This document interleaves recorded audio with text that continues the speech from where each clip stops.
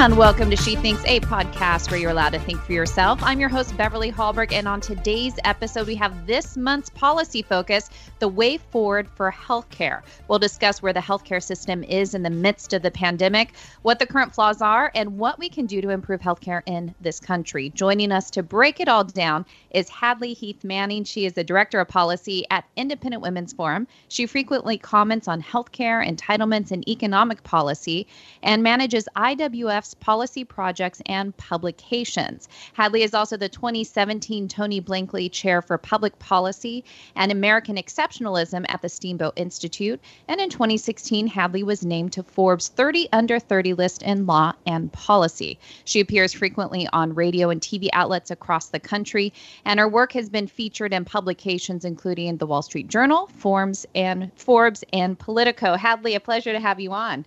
Thanks, Beverly. My pleasure to be here.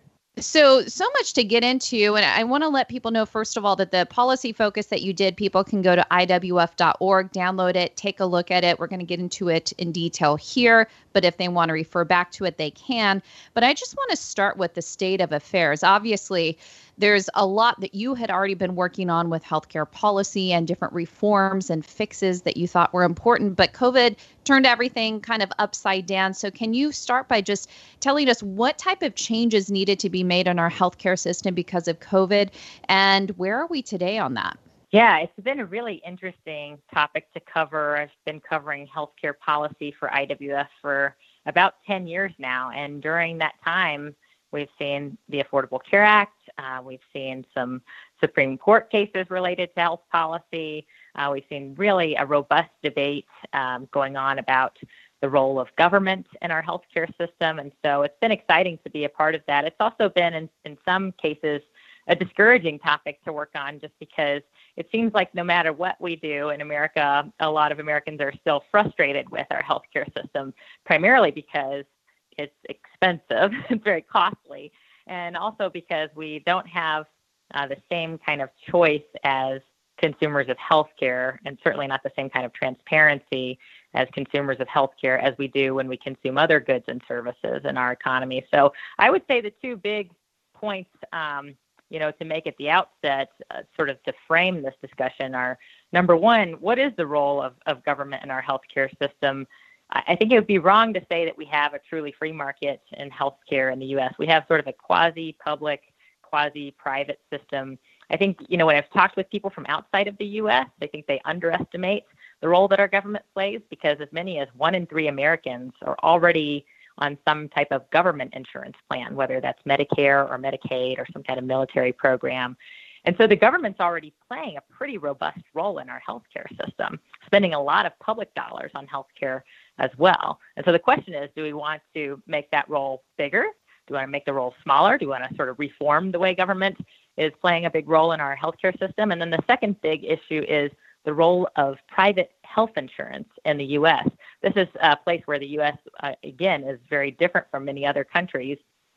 Not only do we have really widespread use of private health insurance, over 90% of Americans are insured somehow, but private health insurance has become more and more robust, meaning it covers more and more of our healthcare transactions. And this is in large part due to the changes the Affordable Care Act made, requiring that so many of the sort of services and drugs and procedures that we receive as patients are covered through insurance. So when Americans pay for healthcare, we pay with our tax dollars, we pay our insurance premiums, which have also been high and increasing, and we pay some out-of-pocket money as well. But this is sort of that's the kind of a 30,000-foot view of where we are with healthcare in America.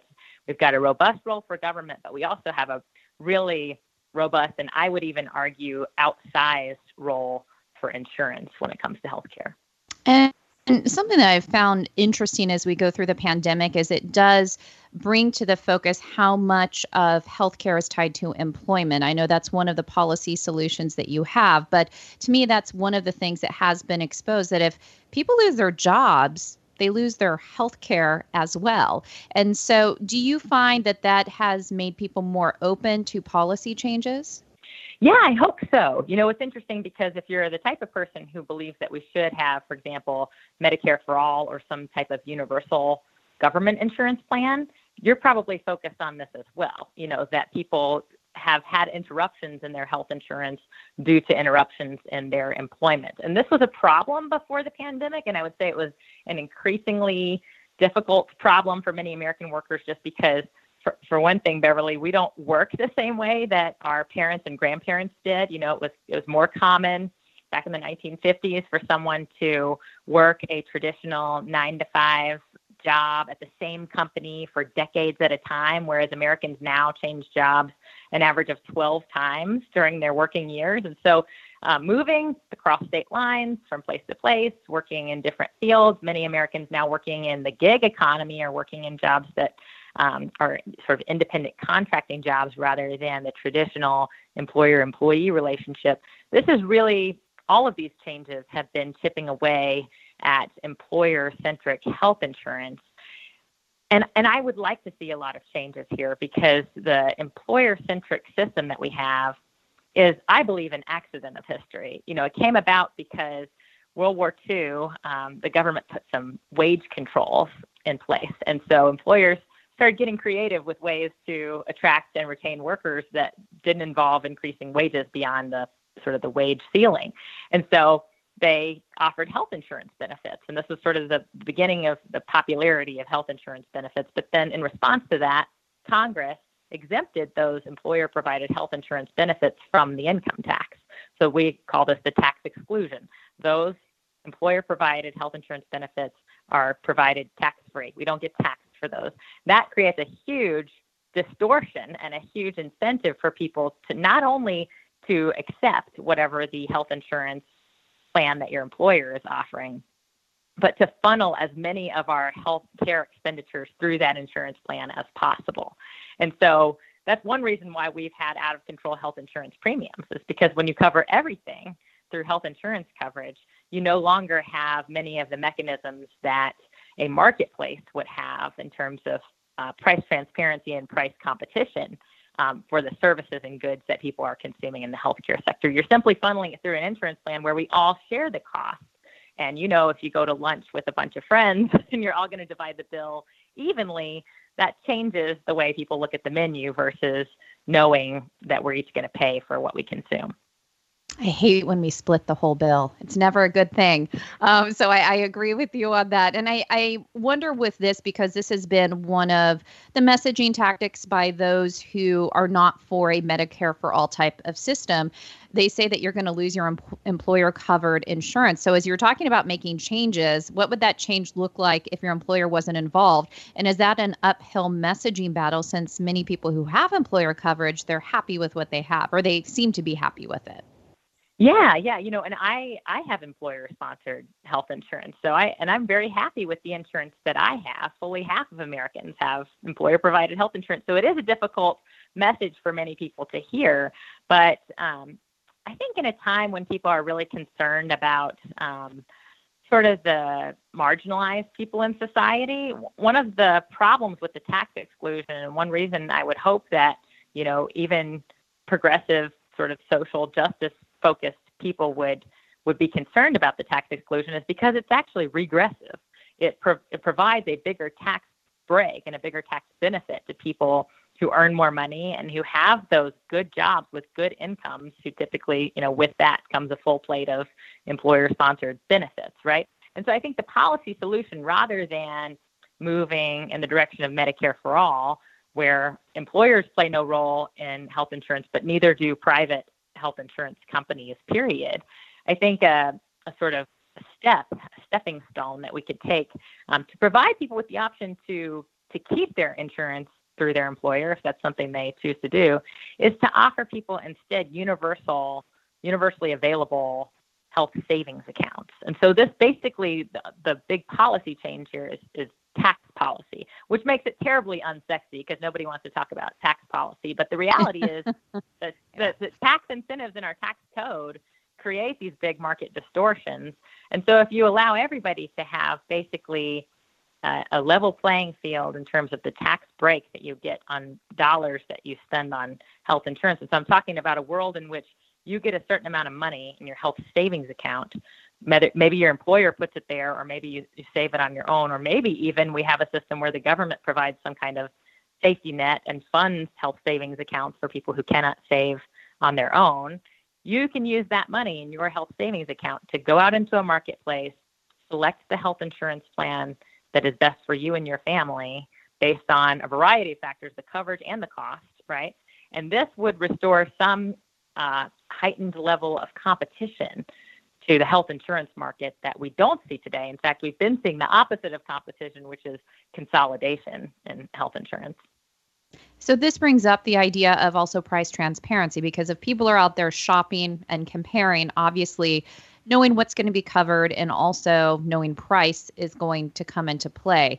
So do you think this automatically leads to price transparency, or are there other factors that we need to take into account? And also, what do you think the shopping market would look like for healthcare? Would it be similar to the analogy we hear all the time, like buying car insurance? Yeah, it's interesting. I think that price transparency, first of all, it's an exciting topic to talk about, because it's one place in health policy where we might actually see some reforms. I mean, I think it is the right thing to talk about, having large health savings accounts where people can have a health savings account regardless of what type of health insurance plan they have. I think that's policy-wise, that's correct. But I think politically, it's a challenge, right? I think we've faced a lot of challenges in insurance-focused reforms in health insurance on both sides of the aisle. It's just a difficult thing to change. But when it comes to price transparency, we've actually seen in 2019, President Trump signed a pretty significant set of regulatory changes, basically executive orders requiring regulatory changes in price transparency that don't go into effect until January of 2021. And so if these executive orders actually get to go into effect, and that by that I mean if they don't face significant court challenges. They're already facing some legal challenges, but it sort of depends on where those legal challenges go. Then we could see some requirements for hospitals and other healthcare providers to be transparent about their pricing, which is something that we have not seen in healthcare in the U.S. for a long time. And so, yes, our insurance infrastructure certainly contributes to a lack of price transparency, because it sort of dampens the demand for price information. If you know that something's covered through your insurance plan, for example, you might be less likely to seek out pricing information.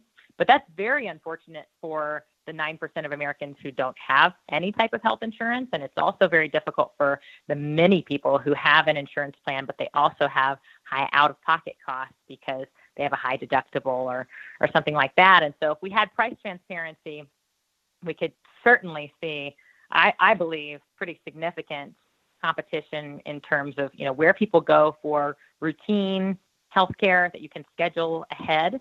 And here's something I did not know before I started studying this topic of price transparency, but the vast majority, over 90% of our healthcare is something that can be scheduled ahead of time. It's not an emergency. So less than 10% of our spending in healthcare is on emergency care. And so I get that people say, well, price transparency in healthcare, it can't be that important, because when you're blacked out in the back of an ambulance, or you're really going to be looking on your phone to see, where it's cheaper to get treatment. Of course you're not. But those scenarios and those dollars that we spend on scenarios like that are actually the exception rather than the rule. And I could be incorrect on this, so definitely correct me if I'm wrong, but I find that people usually fall into one of three buckets when it comes to health insurance. One is the employer sponsored, which we've talked about. You've touched on a little bit those who buy health insurance on their own, so the individual market. And then there are those who need subsidies, need help. I want to focus on those last two. How would this type of reform help those who are in the individual market?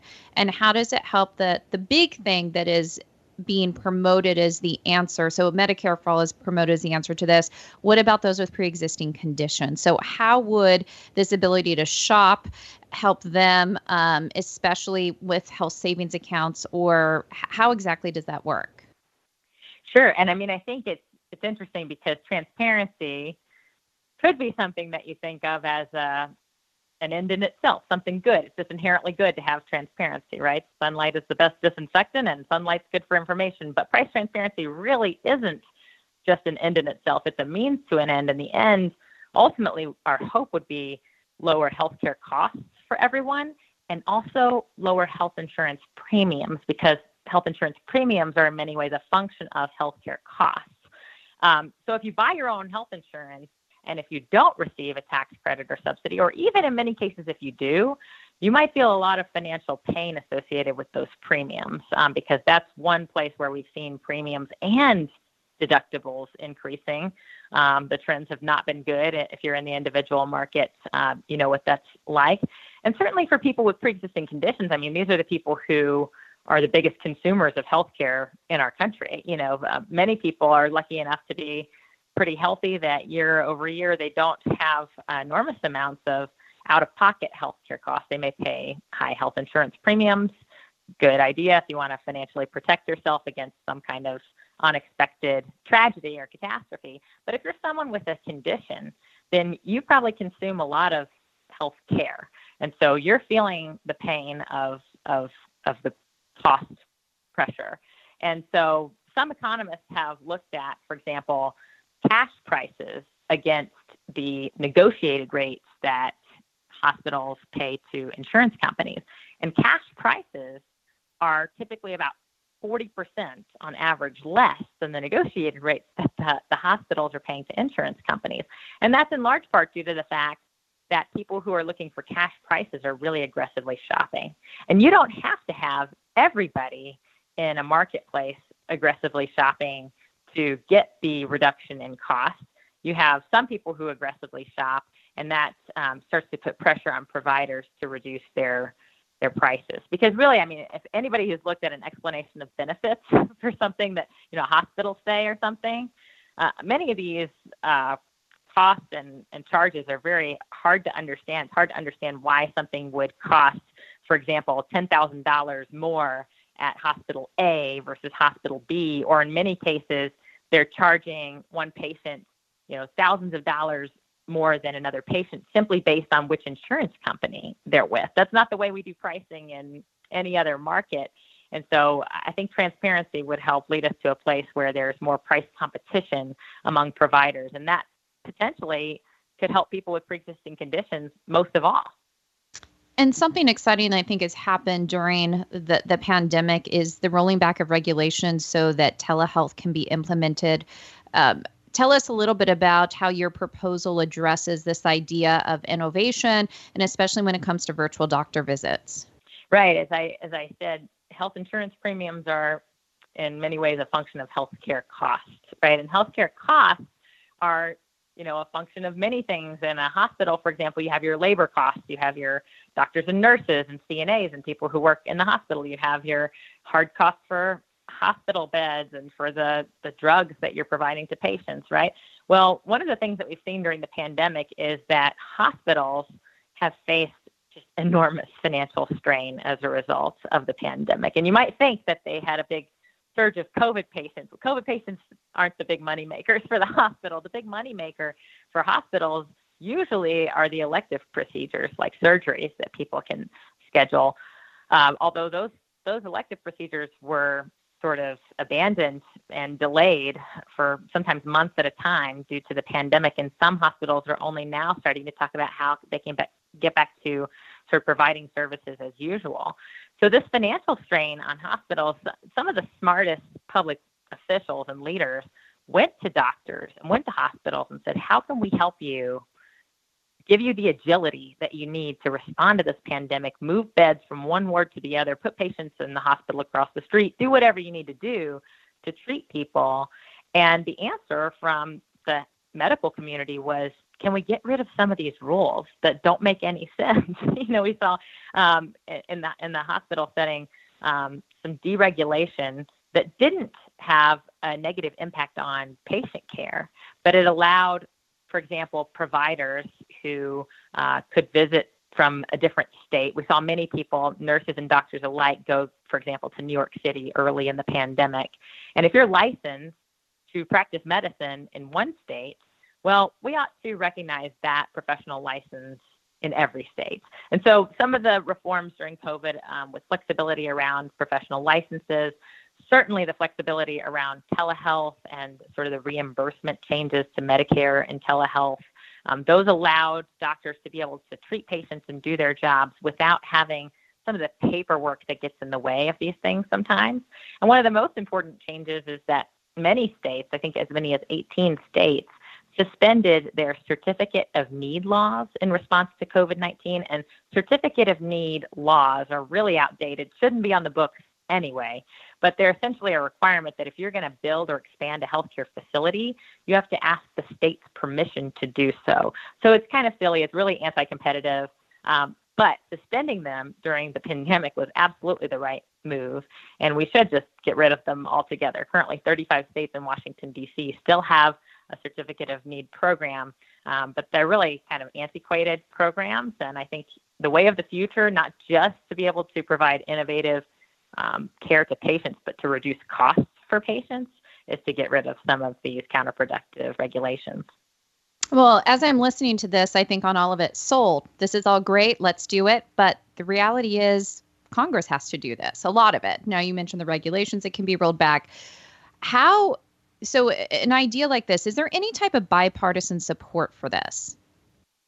Well, and the certificate of need piece actually has to be done at the state level. So that's one more complication. I do see some, particularly on the deregulation piece, I do see some hope for bipartisanship, right? Because not all 18 of the states that suspended their certificate of need laws were led by Republicans. And we even saw one of the states that was really on the forefront of licensing flexibility was my home state of Colorado, where Governor Polis was doing the right thing. And he's a Democrat, and he was saying it's okay to suspend some of the normal restrictions on how people can practice medicine so that we give people who are doctors or nurse practitioners or occupational therapists or whatever your medical calling happens to be, can give you the ability to do all the aspects of your job. So I'm hopeful on the deregulatory piece, just because the pandemic gave us an opportunity to really test this sort of some of these deregulatory moves. And I think I'm hopeful that we can learn from that test that, didn't result in inferior patient care. It might have resulted in greater flexibility or some reduced costs for providers. Can we pass that along to patients and give them some benefit on the price transparency piece as well? I think there's some hope for bipartisanship. Former Vice President Joe Biden and presidential candidate Joe Biden has said that he's in favor of price transparency. Now, sometimes people say that and they don't mean that they're really in favor of making hospitals share all of their pricing information. Sometimes people mean they might reduce price transparency to mean something less, like a sort of a list of charges for the most common procedures or something like that, rather than what do you actually have to pay, Beverly, for your service.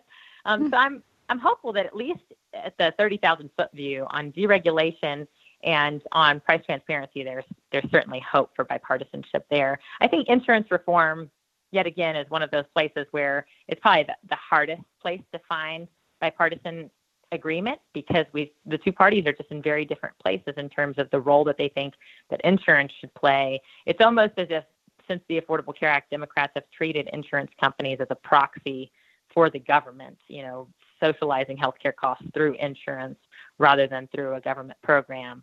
And that's one reason why it's going to be very hard to walk back some of the requirements for insurance there. Final question for you. I think you touched on this earlier, which is the workforce of today is changing. So young people today don't expect to stay at the same job for decades and get their pension at the end of it. We have young people who are very entrepreneurial, plan to jump from job to job. And I also would say like to customize a lot of the things in their life, like to use technology. So the idea of telehealth is very attractive to them.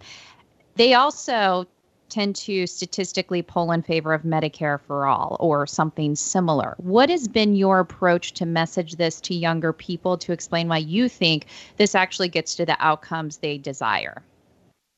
Well, what's interesting, I agree with you that young people, we've really, in my generation, experienced some of the greatest opportunities to customize our lives in so many ways, right? I look at my iPhone and I can choose exactly which apps I want to be on it, and I don't have to put apps on it that I don't like. But when it comes to health insurance plans, they're pretty standardized and pretty uniform, in large part due to the requirements in the Affordable Care Act. And one reason I think people in my generation and other generations are fearful of the customization or flexibility in health insurance coverages, they might think, this is very difficult to navigate. And it is difficult to navigate. When you're used to your employer or your parents or a government program sort of restricting your choices or really picking your insurance plan for you, and you haven't had the experience of shopping for your own health insurance, because really, Beverly, only a very small fraction, about 6% of people in this country buy insurance directly. And so that's a pretty small portion of people who have that experience of shopping for and buying insurance on their own. It is a whole, you need a glossary of terms to do some shopping in health insurance. But I would say, just like with price transparency, when it comes to insurance, if individual customers or, buyers were put in charge of shopping for and selecting the right coverage, whatever the right plan, there would be other, organizations, apps, data number crunchers put together curation tools. This is what we have when we want to buy airplane tickets. Many people use kayak.com, right?